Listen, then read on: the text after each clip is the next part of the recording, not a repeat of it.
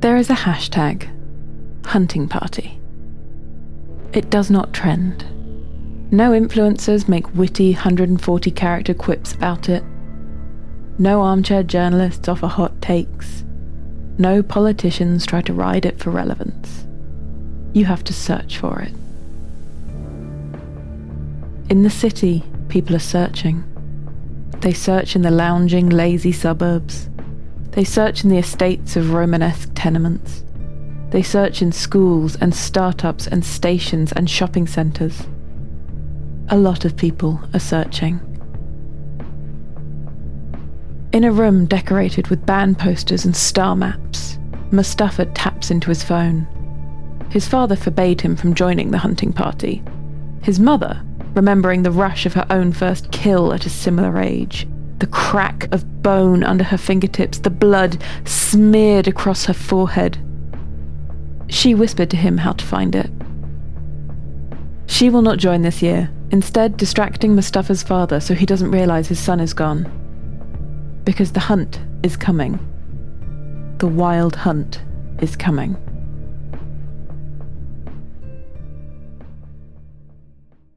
The Crown and Anchor is sat next to the old Roman road. There has always been a pub here, though it has not always been the Crown and Anchor. The Crown and Anchor is new. The place is old. 3,000 years of footsteps have walked this line. Inside, Old Man Jasper is perched on a bar stool like a walrus on a rock. A forest of pint glasses are gathered in front of him, froths of spray scattered on their rims. Trick of the hunt, he says, is you've got to wait. Every year I tell people, hold, hold. They go to take their shot and wait, I tell them. Do they listen, Jasper? They don't, Precious. Every time they go too soon, and after they say, Jasper, I should have listened to you. Precious smiles to himself. Jasper is the only one in the bar, and his rants are comforting, like white noise on a channel that stopped broadcasting. He will nod and smile, because that's a bartender's job. Precious has never been on a hunt, and never plans to. He finds the idea barbaric, though he would never say as much. Everywhere has its traditions, he thinks. He will serve hunter's pints to the men and women who gather here early. A pint of hunter's best with a few drops of blood mixed in and a green chartreuse chaser. It's chicken blood, but no one asks. They will drink and they will laugh and they will tell stories of hunts past. But they won't sing, not yet. The hunt is dangerous. Some of them will not survive the night. Precious will serve them and wait until they return in the early hours. It will be past time on his license, but no one will question it on a hunt night. He will drink black coffee to keep himself awake until the hunters stagger back in, subdued or jubilant, either way, tired and bloody. Then he will serve them again. Normal beer this time, and maybe now there will be singing. The hunting party goes on. The hashtag, of course, isn't really hunting party. If it was that easy, everyone would find it. You need to search. Or better, you need to be told. I'm not telling you what it is. When you find it, watch the tweets flash past like arrows. The anonymous online handles, the bravado, the speculation. You don't know who these people are. The accounts are all burners. They say you need a burner account before it can even be found. I shouldn't have mentioned that. Well, consider it a head start. In days gone past, the wild hunt would ride into our world through a gateway in a stone circle, or a wind-blasted crossroads, or over a stile that marked a boundary between two fields that no longer exist. All places of transition, where one world became another. They found a boundary, and they pushed through, to spend the night killing everything they could find before riding back to Fairy. You could be forgiven for thinking the wild hunter consigned to history. After all, we paved over the fields, tore down the stone circles, and staked traffic lights into the crossroads. But the city is nothing but places of transition. We built a maze of intersections and drew 1,000 boundaries. The wild hunt have always been drawn to liminal space. The city is nothing but liminal space. And the hunt have sniffed it out. They never learn. We do. That's why we use Twitter now.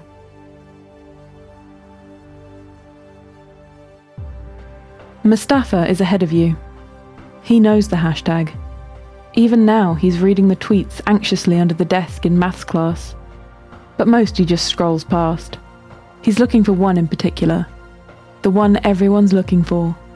The one where Modem Prometheus tells everyone, here. The hunt will ride through, here. No one knows how they know, but they always do. There's a change in the classroom air. Mr. Graham, the teacher, has asked him something. Mustafa doesn't know what it was. He looks around to see people staring at him. Stephen Crocker lounging at the back. Annie Malvery prim as a china doll. The indistinguishable Elmsmere twins, Harry and Mary. For a flash of a second, he wonders if any of them are also coming to the hunt. If they're also feeling like the world's about to snap. But Mr. Graham is still waiting, so he looks at the equation on the board and says, x squared plus 2y plus c? The class snickers. Mr. Graham sighs. I asked if you were paying attention. I guess I have my answer. Mustafa glances across at Annie Malvery, who rolls her eyes and looks away. And before long, Mustafa is scrolling again. He finds nothing from Modem Prometheus, but a tweet does catch his eye. The handle is @BN756432, and the avatar is a picture of SpongeBob. It says, my first time. I don't know if I want to do this. #hunting party. #stuff I'd never say out loud. Mustafa doesn't know anyone with the initials BN. It doesn't matter. He's not the only one feeling like this. He's not alone. Andrew Graham has a free period now. He should be using it for marking books. And he will, he tells himself, soon. But first he logs onto Twitter. He searches for hunting party. The teacher is late to their English lesson, and so Stephen is telling everyone about the last hunt he went on and what he's going to do on this one. He asks, You going? You going? Round the room. People mumble. No one confirms either way. I'm going, Mustafa says. He regrets it immediately. All eyes are on him. Stephen snorts. Like they'd ever let you on a hunt. Nah, man, Staffer's on my team when we're hunting. That's Rich Dalton. Mustafa dislikes him even more than Stephen. Crocker is a bully, but Dalton is vicious, with a tongue like broken glass. He'll never lay a hand on you, but leave you bleeding out all the same. And Mustafa, he knows what's coming. He's been here before. What? Stephen hasn't joined the dots. Looks at Rich like he's mad. Yeah, man, strap a bomb under his jacket, he'll run straight into the middle of them and boom! In the blood. In it, Staffy. Mustafa turns away, pretends to focus on his coursebook. Stephen hisses from behind him. We're gonna hunt you, Staffy. You're gonna see the wild hunt real close.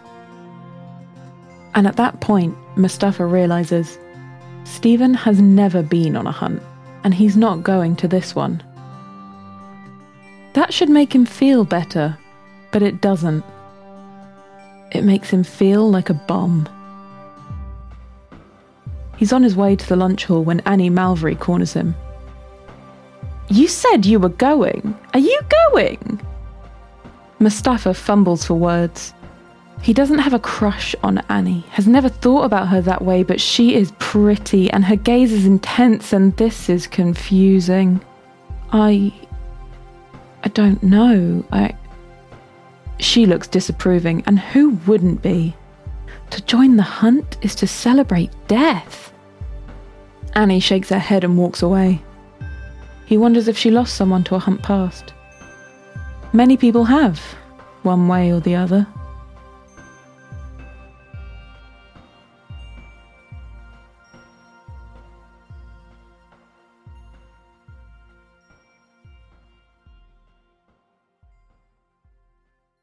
If you've seen The Hunt, you don't talk about the hunt. Maybe you've heard the stories of the wild hunt tearing through the countryside, riding strange beasts that only seem half real, wielding blades that cut through trees and people just as fine. Maybe you've heard of people dragged into the storm to ride with the hunt forever, or at least until they get bored of you. When the hunt charged through the parish, the only option was to run or to hide. These stories aren't wrong, but they are old. Time's a fog. You can't see clearly through it. It's hard to imagine that charging mass of claws and fire on the streets of the city. But the wild hunt are always the wild hunt. They rode the land when it was fields and rivers, and they ride it now it's factories and roads. The wild hunt don't change. We change. Modem Prometheus, in her 7th floor apartment. She knows this more than most. Once upon a time, when they felt the changing of the air, those in her vocation would have cast bones or asked the wind where the hunt would come. Now she pulls in data on traffic movements and weather patterns from public APIs, converts it to a string of random numbers, and processes it with JavaScript to generate a probabilistic model of a 4-dimensional set of coordinates. There is where they will appear, where a river used to rise. There is where they will charge, down what was once its course. She tweets.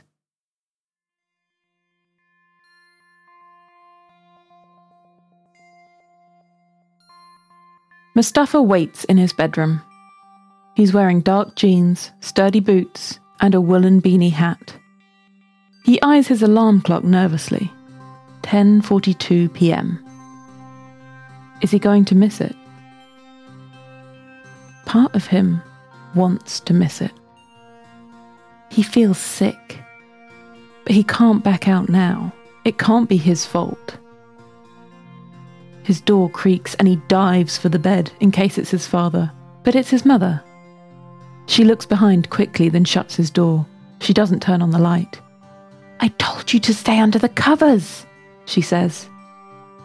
Mustafa mutters something not even he can hear. "Here," she says, and hands him a knife in a leather scabbard with the attachment that can hook it to your belt. A frog, his brain supplies. He remembers laughing when she told him what it was called. It seems less funny now. She pulls out the knife and shows it to him. 12 inches, a wicked point, an edge fresh from the electric sharpener in the kitchen. "This was your great-granddad's bayonet," she says. "Your granddad used it on his first hunt, and I used it on mine." Mustafa can't speak in case he blurts out he doesn't want to go. So he nods instead. "Oh, baby, you're going to have so much fun. I'm going to go downstairs and see your father. Wait 5 minutes, and then you can sneak out quietly." Mustafa does. He doesn't go to the Crown and Anchor. He may be going to the hunt, but he's still a minor. Instead, he catches the 4:15 bus to the junction of Dalberg Road. If the driver notices the bayonet, she doesn't say anything.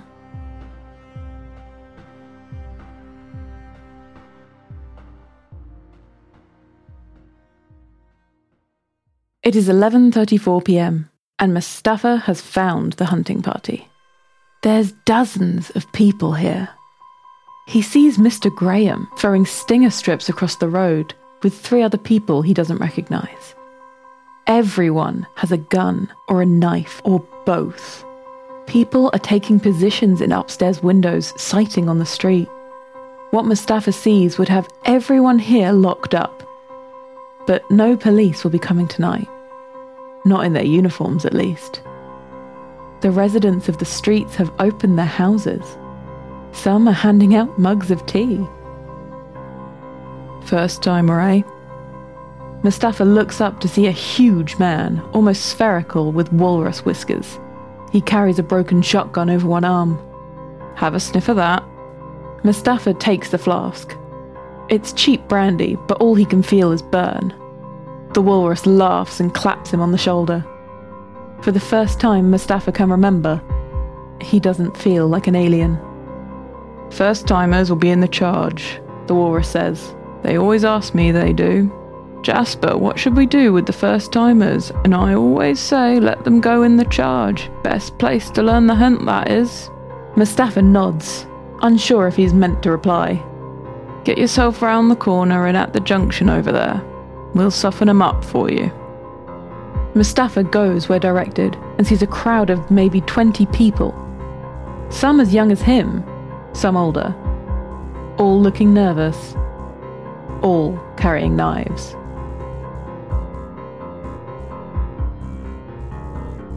Annie Malvery is there. She gives him a razor-edged smile.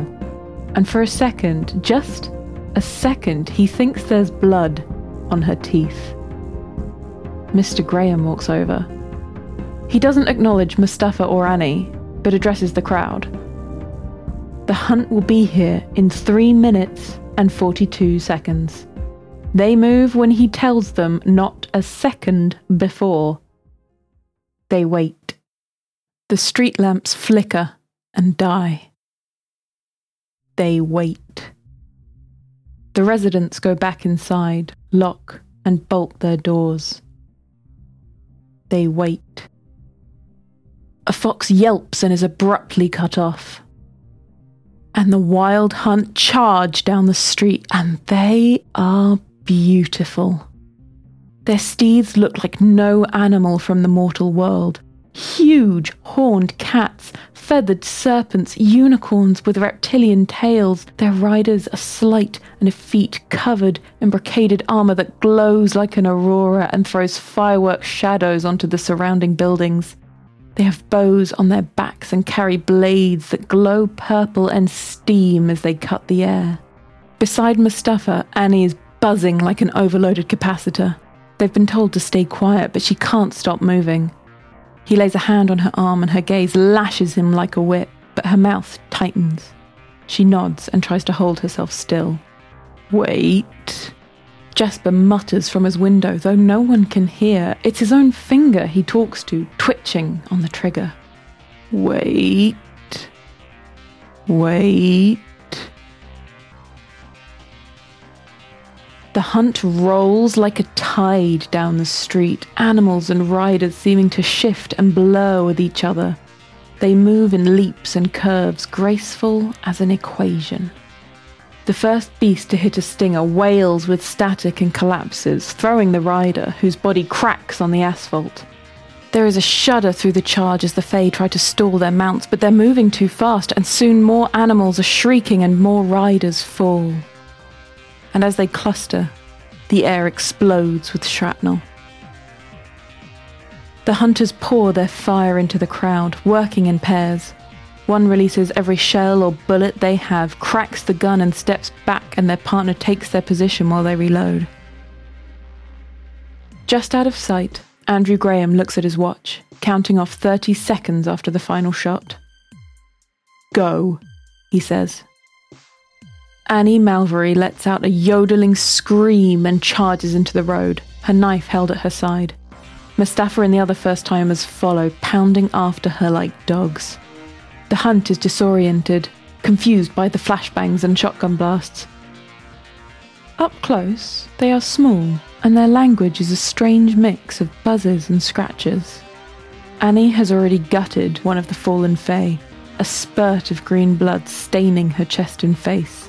Some Fae lord, starting to regain his senses, pulls his mount around and trots towards her, a strange, steaming purple blade raised to strike. Mustafa cannons into the beast's side. It's not enough to drop the rider, but they're pushed off balance and Annie sees them come. She leaps at the Fae, and together she and Mustafa drag it to the ground, the armour clattering as it hits tarmac like 1,000 broken mirrors. Someone stamped on the Fae Lord's arm, shattering the bone so the blade falls from unresponsive fingers. Mustafa has no idea if it was him or Annie. He looks at her. She licks the green blood from her lips, wipes some from her face and smears it across his forehead. Then she hauls the Fae upright, rips off its helmet and pulls back on its silver hair, exposing its throat. Mustafa looks into its eyes. Scared, insectile, other, alien. He raises his knife. Modem Prometheus is written by Neil Merton and performed by Kate Angier. Produced and with original music by me, Namtal. Find more of my music at namtal.com and check out my other show, Lost Terminal. Please rate and review this podcast on iTunes, Spotify, or wherever you are listening to this right now. See you for episode 2 at the next full moon on the 19th of November.